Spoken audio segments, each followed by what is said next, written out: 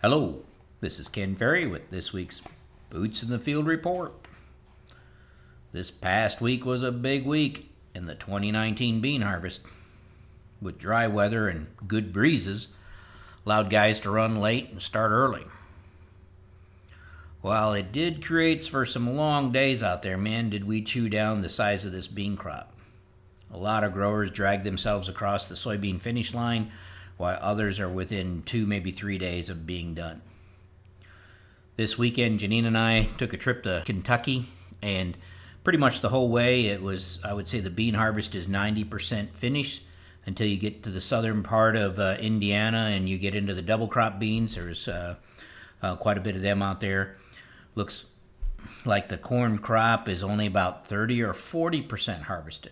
And that actually surprised me. I thought when we got that far south, we would see the crop done and gone and everything over with. But there's still a lot of corn in the south being Indiana and Kentucky to come out. Monday, I did make a run over to Quincy and saw about the same thing. I would say 80% done with the bean harvest, but only probably 30% with the corn harvest. This week is probably going to be a bust in most areas. Everybody received 2 to 3 inches of rain and more rain and even snow in the forecast. This week in the plots, we dealt with some down corn in the harvesting, and so missing another week of harvest isn't going to help this on that front as more and more of these fields start to get weak at the knees. The guys are working on getting the plots out and doing the preliminary work on the data as far as cleaning them up and getting them ready for this winter. This past week, we saw some interesting things showing up in the numbers of the plots. One of our hybrid population plots in the area that finished kind of on the dry side produced some interesting numbers. This was a non-GMO corn plot. The plot averaged 242.6 bushel at 36,000. The other half of the plot at 22,000 averaged 242.3 bushel. There's only 0.3 of a difference between the plot average between 22 and 36,000. That is just nuts. In the second plot, the average between 36,000 was 25 bushel higher than 22. In the third plot in twin row corn, 36,000 was 18 bushel better than 22,000. In a fourth plot coming in from Iowa with food grade corn, 24,000 block averaged 235 bushel, 36,000 population block averaged 241. So there was only a 6 bushel difference in the population plot up there. One entry in this plot at 24,000 yielded 283 bushel. As I said earlier this year, these plots will be very interesting to do the deep dive into due to the wide range of planting dates and the growing conditions across the plots. Well, I can't say I'm excited about the work of hand shelling these entries. I am excited about seeing where these yields are coming from. How did these hybrids respond to the different planting situations? We have thousands of ears drying in bags waiting for the hand harvest day. We need to get this crop out and the fall work done so we can tackle that job of counting and hand shelling these ears. This will help us continue to build our knowledge and more hybrids out there to see how they tick. How are they responding to these populations and in what way? We are starting a list of growers who are willing to help with this year's hand harvest. Any and all help would be greatly appreciated. The date of the hand harvest is yet to be set. We'll wait till we get to the short rows on this harvest before we start picking the date for that. Getting a number of reports from the 2019 bean harvest as guys are finishing up. As it looks, the highest yields for the most part are coming from the early planted beans. Early planted beans being April through that first week in May. Now, most of the April beans didn't emerge till the 15th of May. These beans, depending on maturity, had a chance to start flowering before the solstice. This block of beans, as yields come in, are in where we find the low 90s to mid 70s showing up. Unfortunately, though, the number of acres in that category is pretty limited. The next round of beans planted in that mid to late May, dropping in the mid to low 70s all the way down to the mid 50s. If you got some rain during grain fill in that R5, R6 window. If you didn't, that's where we're seeing the mid 50s to the low 40s. My concern was, where we got the rain, was it in time to help the June planted beans?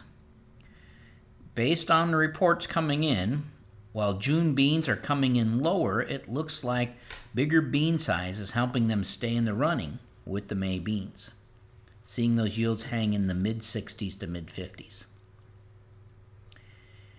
Eli plotted a yield versus planting date on a linear trend line for a block of acres that was reported into us over 5,000 acres worth, and the planting dates range from May 5th to June 7th.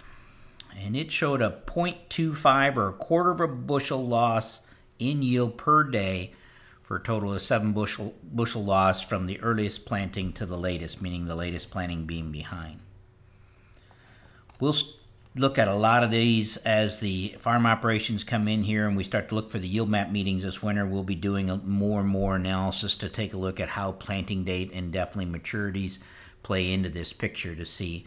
We won't have as big a swings as we had in past years because we just don't have that many early beans. One of the plots that I watched closely through the season here at the office may shed some light on the question, can early flowering work against you? Now we know stress at different times causes different reactions in the beans. Stress at R1 to R2 is going to cause a poor pod set. Stress at R3 to R4 causes a reduction in pod size and aborted beans within the pod. Stress at R5 to R6 causes smaller bean size. You guys in the dry area know what this is all about. Stress any time in the vegetative stages reduces plant height. Remember, plants continue vegetative growth until R5 with the indeterminate beans. The effect of stress doesn't change just because you plant early or you flower early. True, early planting tends to stretch out the days between each reproductive stage from 5 to 10 days, giving you more time to recover from a stress if it passes quick enough. But if early planted beans are at R5 and dry weather hits, you're still going to have smaller beans. If your beans are at R2 when the dry weather hits, it may reduce pod set and plant height because R2 is the start of what we call rapid growth stage. In many areas, beans were in rapid growth stage when things got dry, causing the beans to stay short. Rain at R5 will help bean size, but it won't make the plants any taller. Basically, they're done growing at that point. Back to my earlier question, can beans flower too early? We planted a 2-2 bean and a 4-1 bean basically right next to each other on April 23rd here at the Corn College campus. We did the same on June 4th. Now, due to cool start, these April beans didn't emerge until May 15th, while the June planted beans were up in 5 days. Both the 2.2 bean and the 4.1 bean reached V3 by June 9th. So they're planted April 23rd, they reached V3 by June 9th. But the 2.2 bean was also flowering, so it was actually V3R1, while the 4.1 bean didn't start flowering till after the solstice. To me, this would indicate the nights got too short before the 4.1 bean got large enough to initiate flowering on the front side of the solstice. In our plots over the years, the smallest I've seen a bean flower is V3. With the 2.2 bean already flowering on June 9th, you can predict it'll reach R5 when growth stops in about 40 days, so around July 19th. And R6 to the end of fill, going to be around the 30th of July, the end of July. The 4-1 bean didn't flower till after the solstice, and it was at V8 when it started to flower, reaching R5 around the 20th of August and the end of fill the first week in September. The 2-2 bean started flowering at V3 instead of V8, like the 4-1 bean, and that left them a foot to a foot and a half shorter at harvest. The weather turned dry from July 15th to August 10th, which would affect both the growth and the fill on the 2-2 bean. When rains kicked back in on August 11th, they helped with the growth and the fill on the 4-1 bean, but was too late for the 2-2. How did this play out in yield?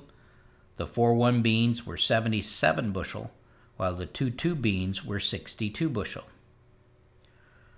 So not only were they a foot to a foot and a half taller, the 4-1 beans were 15 bushel better, and they flowered after the solstice. When we planted the same two beans on June 4th, they both flowered after the solstice. The 2-2 bean flowering around July 15th at V7, the 4-1 bean flowering on the 25th of July around V8. At harvest, the plant height of the two maturities was much closer, but the 2-2 bean planted late was a foot to a foot and a half taller than the same 2-2 bean planted early, so it gained in height. The 2-2 beans were ready to harvest 2 weeks earlier than the 4-1 beans, which could be expected. The 2-2 beans planted on June 4th yielded 66 bushel, 4 bushel better than the same bean planted early. The 4-1 bean planted on June 4th yielded 71 bushel, 6 bushel less than that same bean planted early. With the June planting, the 4-1 bean was only 5 bushel better than the 2-2 bean compared to 15 bushel better in the early planting. I know here at Hayworth a 2-2 maturity is too early of a bean to use, but I think it does potentially give us some valuable insight. Just like we say to be careful with early maturing beans when late planted, replant, late replant, or double crop, you got to be careful so you don't end up with too short of a bean. This same theory may be true for early planted, early maturing beans. We need some size to them before they start flowering, or they may end up being shorter than we would like for weed control. Having beans at V3R1 could be interesting when it comes to post-weed control. Weather conditions during the reproductive stages is important no matter when we plant, so we still need to always work a plan to diversify that risk, not having all our beans at the same stage. I know this is getting a little deep for a podcast, and we'll dig into it a lot deeper this winter in the meetings and kind of help you understand what I'm talking about here. As I watched these plots develop through the summer, the results did not surprise me. But without seeing it, I would think that something's awry in our data. And I think we got some good insight from this plot. Katie says you guys are doing a good job in calling in the fields as you get them out, so keep her up. To stay up to date, check out our website at croptechinc.com and subscribe to our podcast, Boots in the Field Report. Keep her safe, keep her moving.